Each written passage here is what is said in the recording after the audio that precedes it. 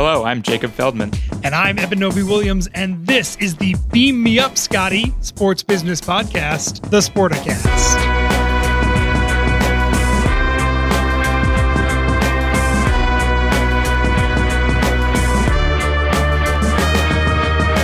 Jacob, very excited to have you here. Scott Soshnick, normal host, on a much-earned, well-needed vacation with his focus group of one down in Florida, and very excited to have you joining us. How are you doing?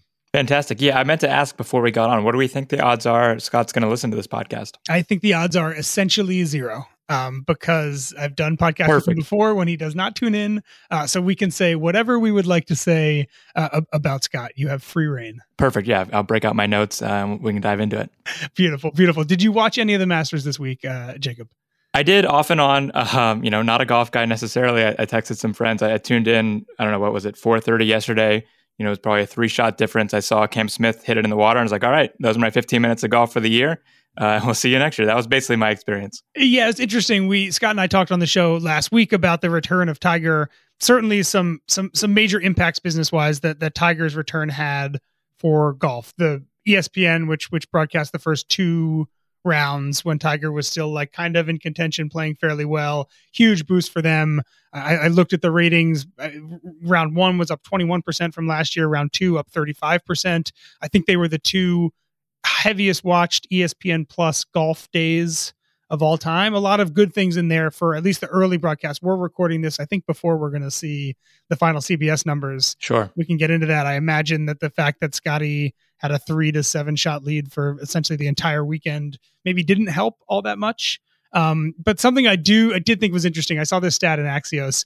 8 weeks ago, Scotty Scheffler had 0 PGA Tour wins and had a little over $8 million in career tour earnings. Flash forward those 8 weeks, he now has 4 PGA Tour wins. He has $18 million in career earnings and is the number 1 ranked golfer in the world. What a 2-month stretch for Scotty Scheffler, unquestionably the hottest golfer in the world right now. Yeah, and it's insane. And I saw people going back and forth a little bit about whether he benefited from the fact that Tiger took all that attention on Thursday and Friday. You're going into the Masters as a hot golfer, as a young guy. If Tiger's not there, maybe he's the headline attraction. Maybe the crowds are on him Thursday and Friday, and maybe things go differently. So I think to him, it had to be kind of nice, I imagine, getting a sense of his personality, that not to be the center of attention, and then by the end of it, to not have, like you were saying, anybody really breathing down his neck. Yeah, I think that he kind of lost, a lot of the cover he got. I think he lost, but certainly on Saturday and then Sunday morning when he woke up with such a big lead, and it was clear that the story of this tournament was going to be either that he ran away with it, which he did, or he had some kind of spectacular failure, which he avoided. Jacob, you write so much about kind of the way media is changing, the way that we consume sports is changing. I am not a big golf person. I really like the way that this kind of nets out, and golf works its way out well for this. ESPN Plus had its own feed for Amen Corner, which is holes 11, 12, and 13. They had their own feed for the 14th and 15th hole, their own feed for the 4th and 5th hole. There were a few different featured groups, all in addition to kind of the whip around standard broadcast that we're used to. I found that to be a really interesting way, and I don't watch much golf, but a really interesting way to kind of tailor make the experience to what I wanted. There was, I bet a little bit on some of the matchups. I was able to follow those specific golfers essentially for the entire back 9 when I wanted to. Or if I wanted to see what was going on more broadly, I could back it back out to the big national broadcast. It seems as though, and again, I'm not a golf fan, but it seems like golf works itself really well for this kind of pick your own, choose your own adventure type broadcast. And ESPN has really leaned into that. Yeah, absolutely. Yeah, I definitely think they've benefited from having those multiple platforms that they now have to play with. And the holy grail has been, can we get every shot from every player available to folks? And they're working towards that. And then, eventually, I, like many others, did a Masters pool this year, not really knowing much, reading 2 articles and picking some names, and surprisingly not winning. We're doing well early, but fell during the weekend. But point being, in the future, maybe I can get a feed that's those 6 golfers and I can follow them throughout the weekend. I think we are moving towards that. And it's a matter, especially as we talk about cheaper camera technology and the AI that can follow these folks. But yes, for now, to me, the downside is there is a confusion factor, I think, early in the weekend of like, okay, what time is this on ESPN? What time is this on CBS? Where am I going to find this? I think golf fans, devotees have gotten pretty used to doing that dance throughout the year. It's one of those sports that ends up being on a whole bunch of networks. Obviously, there's the Golf Channel as well in the mix. So there's a downside to being spread out. But if you are leaned in and active and willing to do the Google searches necessary, you can find pretty close to the perfect broadcast for you. And another thing that is looming for golf fans, there's a Netflix series coming. It seems like every sports property in the Right. world, Jacob, has a Netflix series coming. One thing that I think is interesting about this, we host these Twitter Spaces every Friday. We had a conversation about the Netflix golf one on Friday. I incorrectly said that I would be surprised if Augusta took part in the golf one. It seems as though, at least in some light version of some sort, Augusta National will be featured as part of it. It seemed like that was almost a prereq for Netflix. They didn't want to go down this unless they knew that they would be able to bring cameras onto the most hallowed ground in the sport. What do you make of this kind of trend? There's been a lot of debate. I know you've engaged in it a little bit about what the F1 series has meant for the popularity of F1, but it certainly seems like a lot of sports, and maybe particularly the ones that are not the top tier here in the US, are looking at Netflix as an opportunity to maybe reach a new audience, to provide people with a kind of a behind the scenes look that they're not really getting from standard telecasts. Certainly, yeah, and I'm glad you mentioned the Augusta factor, because I was also curious about that. See, so all four majors are signed up for this project. That's right, yeah. But I was thinking, I would just want to watch the Augusta 3-part, 4-part documentary, right? Like I'm going to probably go to Netflix, find that episode, and watch that episode, right? I want to see behind the scenes. I want to see them driving up. I want to see that element of it. To me, it's going to be hard, I feel like, for them, especially if they do it semi-chronologically, which I imagine they will, to kind of follow that up with whatever the next episode is when they head to Ohio or Florida or California, wherever they choose to go in the next episode. But talking about the show overall, to me, my guess, especially in year one, is that the show will be a lot bigger for golfers than it is for golf. I think there'll be one or two folks who really take advantage of this. And we really saw the same in F1 with Daniel Ricciardo really becoming a name in America. And then season 3 and 4, all of a sudden F1 is this thing. But I think Cam Smith, who a lot of people got to know over this weekend, has a chance to be that guy. Obviously a very unique look. And we'll see. I'm very curious to see how much he lets cameras follow his Sunday and his after Sunday. That I would love. I mean, what he did Sunday evening, Monday morning, that to me would be extremely compelling documentary footage. So to me, whether it's him, whether it's somebody else, I imagine a golfer or two to emerge, but I don't imagine a groundswell, at least in year one, of people saying, okay, now I'm going to lock in for 4 days every weekend. It's just so much golf. That to me is the problem with a lot of these, and tennis is going to be the same way. I can become an F1 fan giving away an hour a week. I can't become a golf fan giving away an hour a week. And so that the hurdle is there. And so that to me is the big challenge. Yeah, I think the one maybe benefit here is there are so many people that play golf, right? There's not that many that know what it's like to drive a race car. I love personally when I hear the mic'd up conversations between caddies and golfers, because it's cool to just understand the way that they're thinking about things. I can listen to NASCAR drivers talk about their tires and when to box and all that. It means nothing to me, but it is cool because I can understand at least. Obviously, I know that they're playing a different sport essentially than I am in terms of talent wise, but I can understand the conversations that they're having. It gives me a sense of how incredibly talented they are to be talking about whether, they want a 140-yard shot or a 141-yard shot, and whether they want 2 yards a draw or 5 yards a draw. To me, that helps kind of illuminate how incredibly talented these people are. That feels like an advantage to me to golf, is that there's a lot of 100%. People that can tune into this that will at least understand how incredibly difficult it is, the things that these guys are doing. And that feels really valuable. Yeah, and there's that cultural aspect to it too. I don't know if you saw the video from Scotty Scheffler's home club, and them watching the final few holes was fantastic. I think Wright Thompson may have been embedded there on Sunday. But that element, show me kind of the culture, show me these clubs, show me how these golf fans connect to these golfers. That I think is really cool. It's funny hearing you talk about that. I'm not sure this comparison has ever been made, but it sounds a lot like esports to me, right? I'm doing the same. I can do this. I can play the same game these people are playing. Obviously not at their level, but there is a connection there. So I totally get that, and maybe there is some sort of instructional element that golf fans feel like they can watch this show, and maybe they can change the way they they approach a round of golf. I'm not sure. Last thing I'll say on golf, it seems like Augusta, and Netflix is maybe seems like a good example of this, is maybe loosening the reins a little bit. It's been a property that has been so restrictive to many of the commercial opportunities that everybody else in the sports world seems to be taking. I don't know if you saw this, but I saw that Dude Perfect filmed at Augusta. I heard the conversation, on Amen Corner last week, which was shocking to me. If you had told me that 2 years ago that Augusta would have allowed YouTube celebrities to film a silly sporting competition at some of the most famous holes in golf days before the biggest competition, I would have said there's not a chance. But between Netflix, as Eric Jackson, our colleague, wrote about this week, potentially looking into maybe getting a sports betting license through the legal avenues in Georgia, it at least seems as though Augusta is aware of maybe some opportunities that it has traditionally kept at arm's length in the past, that maybe it would be smart for them to try to court a new audience, maybe court a younger audience, maybe make a bit more money to maybe be exploring moving forward. Yeah, I mean, it's dangerous, right? Because what Augusta has is its exclusivity, is its element that this is different than every other club in the world. So you're playing with fire there, but there obviously are opportunities for money to be made. Yeah, I think that's the example that I gave. It feels like kind of like Fenway Park to me, in that like it's the tradition, the baked in tradition and history is part of the brand.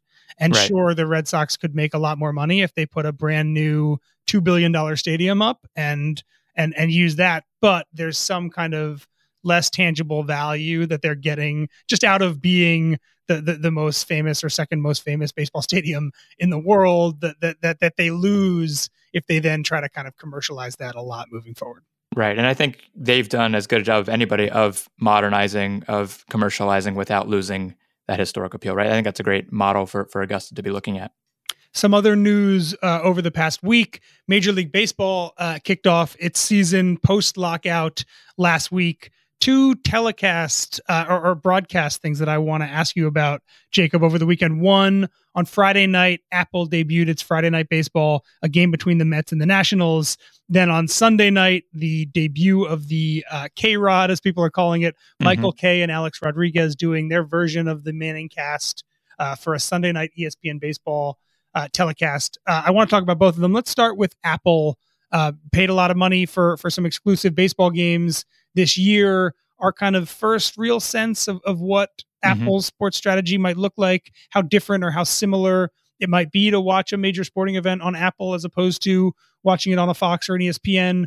How much of this did you catch any of it? What were your thoughts? Yeah, I checked out a good bit of it Friday and then came back and watched some more of the late game over the weekend just to see how it was. And you're right, it's very, I mean, this is kind of the Apple way, but we've seen other, whether it's Twitter or Amazon, kind of dabble with smaller events with non-exclusive properties. I think we always kind of knew Apple wasn't going to go that route. They're really going to be all in or all out. And so that's tricky because all of a sudden you're standing up this new property. You're hiring new talent that, as far as I understand, did not get a lot of time to gel beforehand. Obviously, the lockout and the shortened spring training, I'm sure, played into that as well. I enjoyed the Apple TV broadcast. I think there was some negativity online.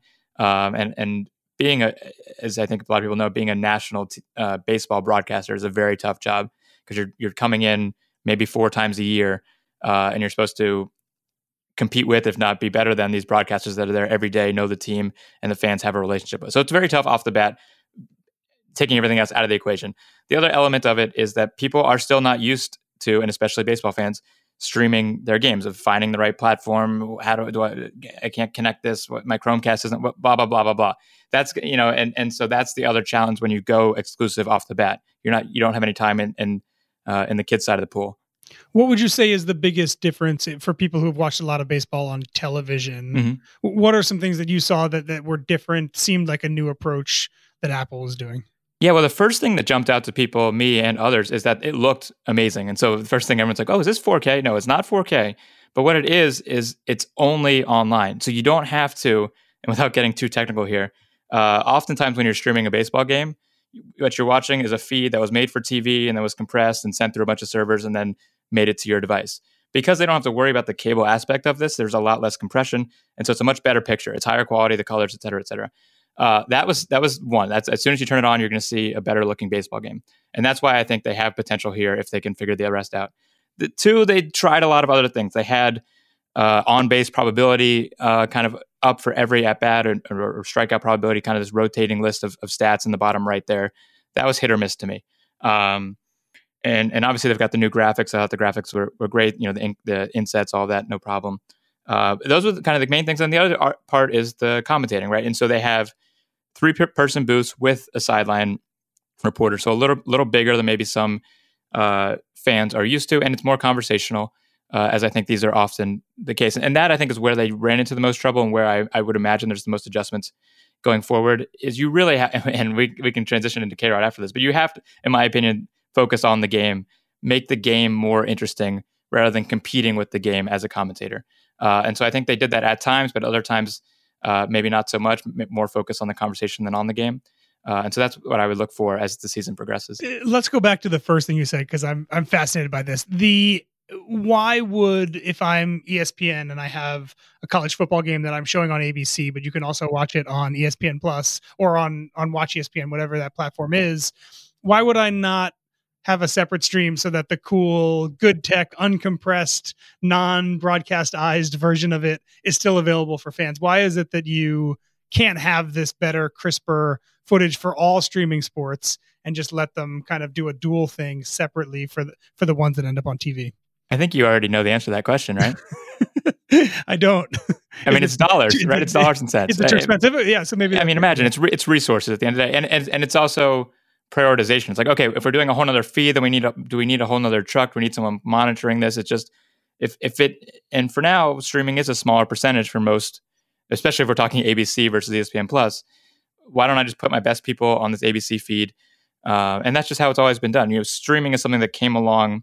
And this is a point I make a lot when people complain about the transition from broadcast or cable to streaming, is that streaming came along as an add-on of something, okay, we should do this as well. Fans will like it if we offer this also. It was never the priority. It's never been the priority. And that's what excites me so much, A, about Apple TV with baseball, B, about Amazon with football in the fall. There's just things you can do when this is the main and the only broadcast. And we're going to start seeing that, this being the first example.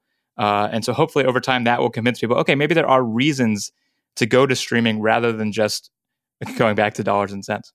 So I didn't watch any of this telecast. It seemed like on Twitter, the two things I was seeing the most was, wow, yeah, tell me. It looks really cool. Uh-huh. And two, a lot of people who were upset about the stats you were mentioning, particularly around the probability metrics that were being used a lot. And I find that one fascinating because there's certainly a school of sports viewers who want more information on the dasher. They want to see all the speed of the base runner, the speed of the pitch, the speed of the batted ball, all that stuff. And a lot of sports fans who could not care less about any of that stuff. They just kind of want the basics, and they want the rest of that to be left off. Jacob, I also did not get to watch any of the Michael Kay A-Rod, again, from just kind of scanning the Twitter feed. It seemed to be a lot of people who were unimpressed, but give me your thoughts on kind of the first big baseball answer to what the Manning brothers have made so successful. I will do that. Let me go back. I want to say two quick things based on what you said. First off, that idea of, yes, some people want the stats and some people don't. That's another benefit of streaming, right? I think Apple, this being their first game, didn't have all the bells and whistles, but you can imagine fairly easily a world where you click a button and you get that up all the time. You click a button, you hide it. That it should be simple. Whether they do that by the end of this year or the start of next year, who knows? But that should be simple. Going to K-Rod, yeah, I think they did a lot of cool things. They had some kind of QR code based surveys and questions. So that was fantastic. A way to integrate the fans more. They had some social call outs, stuff you might see on like Inside the NBA where they're showing tweets and stuff. That I think was a little more missed than hit for me. My biggest takeaway from the K-Rod is, going back to what I said before, is it felt more like a podcast that was on while I'm watching the game on mute.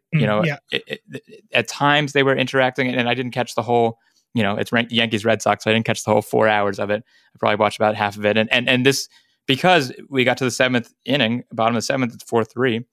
And I feel like I'm not following the game. So I switched over to the main broadcast, which is not something I ever found myself doing with the Manning cast. I don't know if you remember that overtime game where they had Russell Wilson on. It was an extremely close game, and I wanted to see the Mannings react to each play, tell me what was going to happen.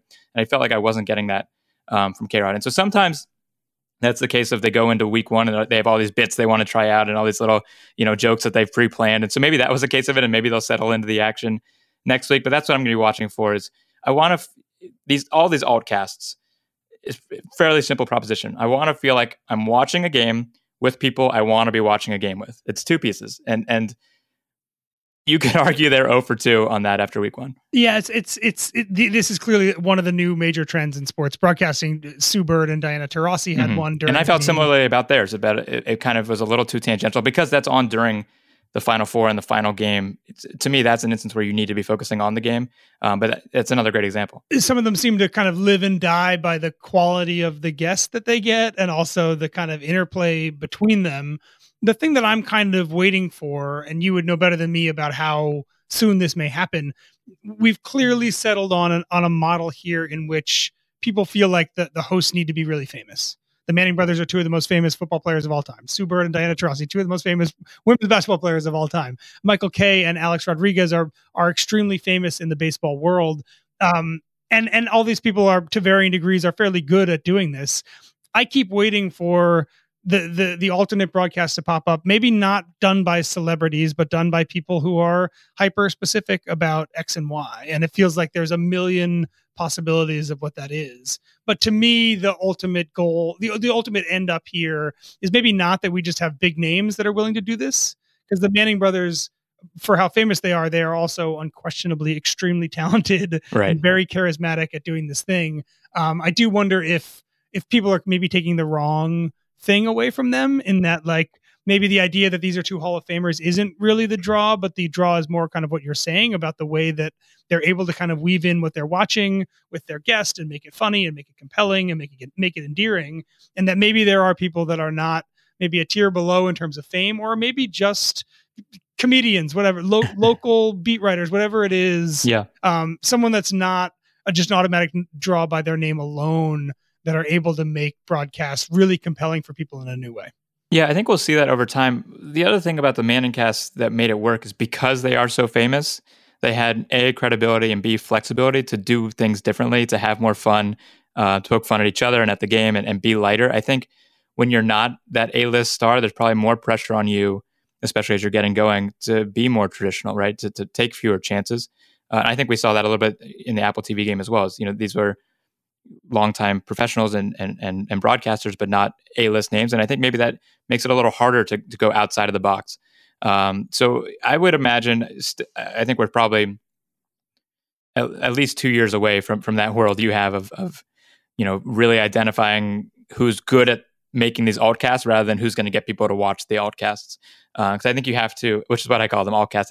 That's branded. That's, you're going to have to pay me every time you use that word. But to me, step one is getting people to believe these are worth watching, and then step two is optimizing them. So make sense of these two things for me. On one hand, as we're talking about, there's going to be a rise of alternative broadcasts. In some ways, the core national broadcast may be less important than it ever has been. Certainly moving forward, there's going to be other options, other broadcast options that pull people away from that broadcast. Mm-hmm. On the other hand, we have seen essentially a record in the market right now for companies like Fox and ESPN paying for talent. ESPN just poached Troy Aikman and Joe Buck away from Fox. 5 years, $165 million commitment to those two people. I'm kind of confused as to why, on one hand, it feels like those standard, like, national telecasts are less important than ever, and yet we're paying the talent more money than ever to anchor them. Yeah. To me, it's the Super Bowl effect, right? As there's more and more competition for eyeballs, the things that have built-in fans or credibility or just recognizability become more valuable. This is like a fact of the internet. The top 1% gets bigger and bigger and bigger, and the rest becomes all even out. So that, I think, is what we're seeing. To some degree, we're also seeing, as you know, these networks, there's more competition for rights, more competition for access from the league. And so a lot of it, I think, is this is going to give me more credibility with my partner at the league, and maybe with advertisers as well. I think that's another big piece of it. And the third is, I wouldn't be surprised if this is a peak moment, right? It's hard for me to believe that in 5 years, these salaries are going to go even higher, inflation adjusted, whatever. I think in this moment, because there's all these new players, because there's more competition for rights, because there's these fears about losing attention and losing credibility, that this was a perfect moment. And it's a handful of agents that are getting this done. And I think they've struck at the perfect time. I'm not sure it's going to be replicated 5-10 years from now. What did you make, speaking of ESPN spending spree, retaining Adam Schefter, $9 million a year, retaining Adrian Wojnarowski, $7 million a year, kind of the two premier Twitter transaction newsbreakers in our industry? There was a lot of speculation that gambling companies might be interested in both of these men for the obvious way in which their bread and butter relates to bettors. ESPN clearly prioritized paying a lot of money to keep both of them at ESPN. Were you surprised that they stuck around? I'm kind of interested by this push and pull between, obviously ESPN kind of needs to have them. It's unclear to me how much they need ESPN, but maybe they need ESPN and that platform a bit more than I was originally thinking about. Right. Well, the $9 million kind of says that maybe they don't need ESPN that much, right? I mean, that is a big factor. I never foresaw them going to a betting company. To me, that was more leverage than anything. I would expect, and I think Andrew Marchand of the New York Post reported that there may be some carve out, some flexibility for them to do some possible side deals with betting interests. Obviously, ESPN itself may have a betting interest, so that plays into this as well, something you've been following for a long time. So yeah, this goes back to what we're saying. Like, the biggest brands become more important than ever, and those folks are news at ESPN, and so having that, I think, is extremely valuable. And the question is whether the team level reporters and those things, whether there's still going to be resources left for those folks that are really on the ground in these situations. But happy for Schefter and Woj, and again, I think struck at the perfect time. So let's wrap up here, Jacob. I like to joke that you are our resident expert in cool stuff that's happening in the sports world. Give us something that's been on your radar in the past week or so, something that a team or a league has done that our listeners may not have been aware of, but that you think is super interesting.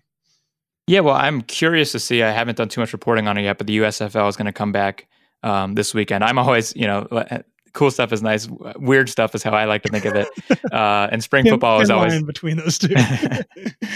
USFL, spring football is always classic weird stuff. It's like, what's going on here? We got weird logos, we got weird cameras, we got weird announcers.